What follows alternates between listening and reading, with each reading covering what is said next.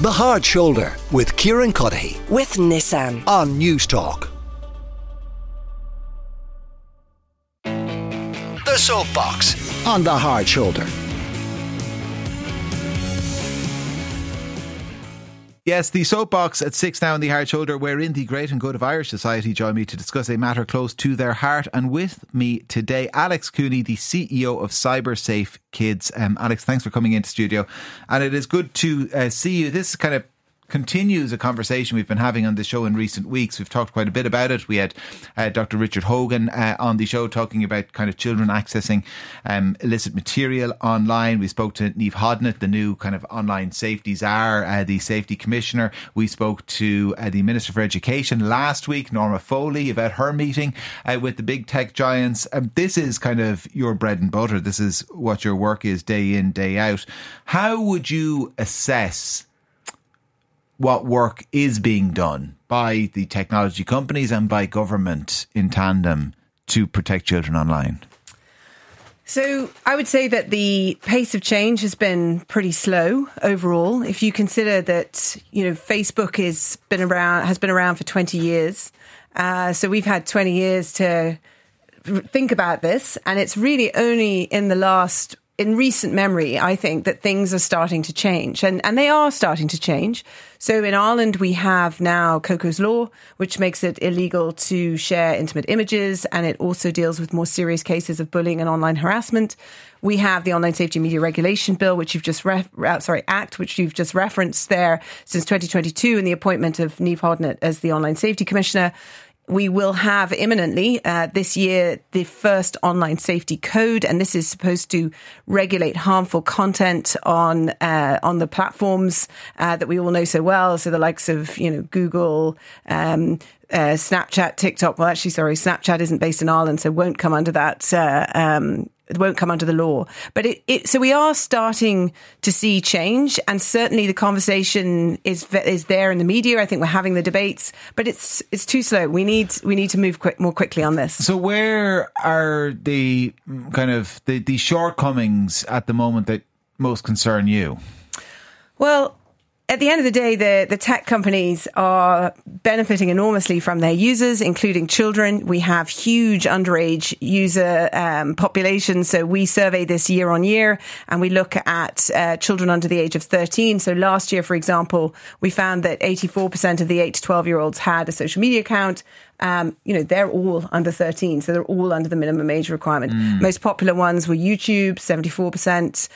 Then you have things like WhatsApp and TikTok and Snapchat, which are hugely popular.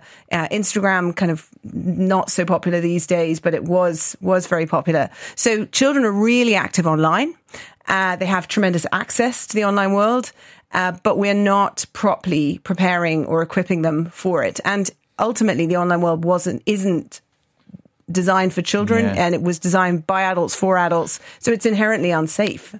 You mentioned that, you know, Facebook has been around for 20 years. Maybe in the early days, policymakers were given a bit of a by claiming ignorance. You know, they were not digital natives, were not used to all of this. I'm not sure they can claim that anymore. We're kind of beyond that point, aren't we? Yeah, no one can claim that anymore. You know, parents can't say it either. And we hear a lot from parents that, you know, they're feeling overwhelmed. They don't know where to start. So, you know, one of our big areas of focus is to support parents and provide resources to them and run awareness campaigns to help them equip them better for parenting in the digital age.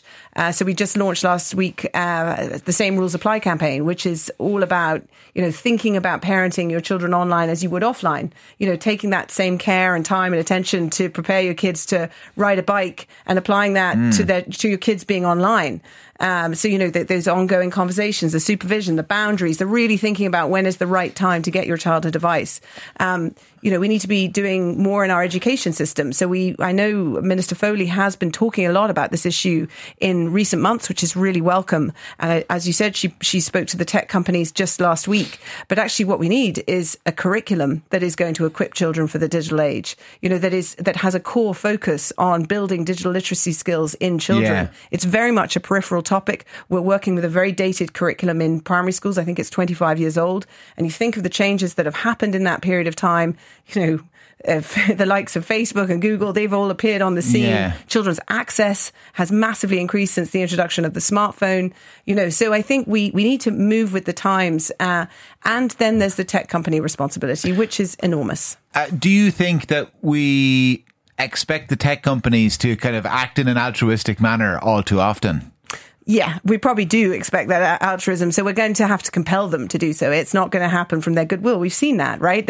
We saw that meeting last week that I mentioned that was held, and you mentioned it too, and Norma Foley, the Minister for Education, was in here afterwards talking about it. She made the point that the companies were asked to put in place kind of more robust age verification measures, and they just said no.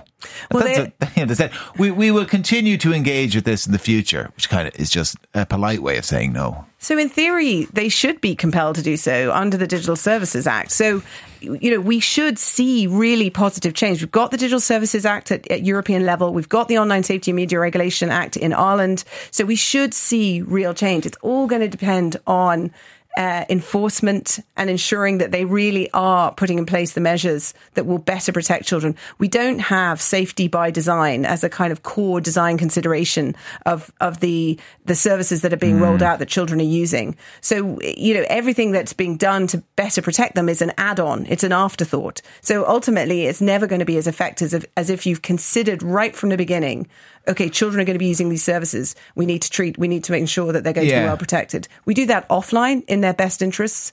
We need to do it online too. Do you suspect there's a fear amongst policymakers about spooking the horses?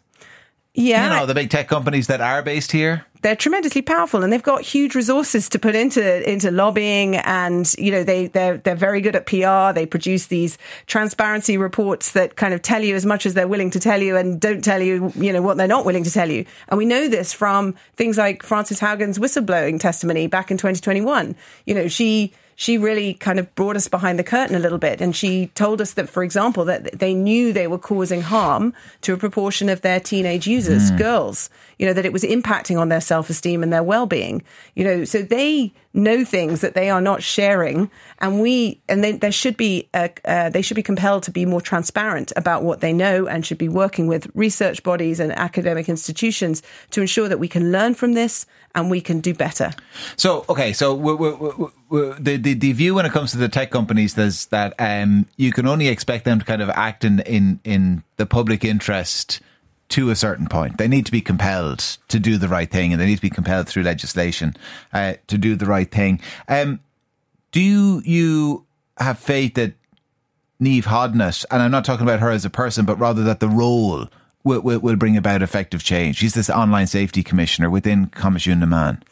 Yeah, I'm hopeful. I mean, we worked, with others to ensure that there were key elements included in that piece of legislation. So, for example, an individual complaints mechanism, which will put more power into the hands of the user if it's kind of done right. So at the moment, you could make a complaint to the likes of, I don't know, TikTok or whatever, and they may or may not reply. They may or may not take action in relation to that complaint around harmful content. So what we want is that if they do not take action or they do not reply, that you can then take that to the Online Safety Commissioner for them to compel that service to take action in relation to that harmful content, especially where it relates to a child. And that's an improvement on the status quo. It still allows the online or the harmful content to proliferate online before it's taken down. And I spoke to Niamh Hodnett about this, and listen, she acknowledged that's a problem. And I got the sense from her that one of the difficulties in terms of kind of imposing much stricter regulations about kind of content moderation on the platforms is that you almost need to do this kind of as a European-wide approach, and you need kind of agreement across all EU member states, and that is a big ship to steer. It is, but I mean, in a way, that's already happening, right? We have, this Online Safety and Media Regulation Act is complementary to the Digital Services Act. So we are seeing that kind of regulatory move across Europe. And I think when we're talking about the best interests of children, I think most would agree that we need to be doing a lot more to ensure that children are better protected. It will come down to having very clear thresholds and parameters. So, we need to be sure that once they have crossed the line, that they have breached the code, that the sanction will then apply, and that, it's not sort of, endlessly waiting, or based on, many faults or many breaches. It's got to be, really impactful. So in fairness, we need to wait to see that first online safety code. We need to see how it will be applied, how effective it is, what the sanctions look like, how quickly they're issued. Yeah. So I think we've got to give it a little bit of time. I think they have moved quite quickly. We are watching it closely, obviously, and we're not the only ones. But I hope it will bring the change that it needs to bring. Because, as I said, they will not change unless they're compelled to do so. They are making money off their users. Yeah. They're making money off child users too. It's interesting. There was a story in the front page of one of the UK papers earlier in the week about more power being given to school principals in Britain to kind of seize phones and hold them. And, these are kind of devices worth, several €100. So there's maybe been a reluctance to kind of confiscate them from people for too long. But the government through legislation say they're going to ensure that there'll be no kind of legal repercussions if a principal sees a phone in a school and wants to take it until the end of the day, or indeed until the end of the year. I mean, should we be a little more robust? I'm not sure that the approach that the UK government is taking is the right one. I think it misses the point, that the harm is by and large not occurring during school time. And most schools have already taken action on this. Certainly schools we're engaging with, and we're going into schools all the time, have started to take action. They don't want to see kids on devices in the yard or in the, during break times. They certainly don't want to see them in the classroom distracting pupils. So they've already taken action. We need to focus on how do we better educate and equip children. So I'd love to see our Department of Education and other departments of education focusing on the curriculum. How can we, through our education system, better equip children? Obviously, we need to be doing that at home as well, but it does need to be happening in schools in a more robust and comprehensive way. Alex Cooney is the CEO of CyberSafeKids. Alex, thanks a million for coming into us in studio. The Hard Shoulder with Kieran with Nissan. Weekdays from 4 on News Talk.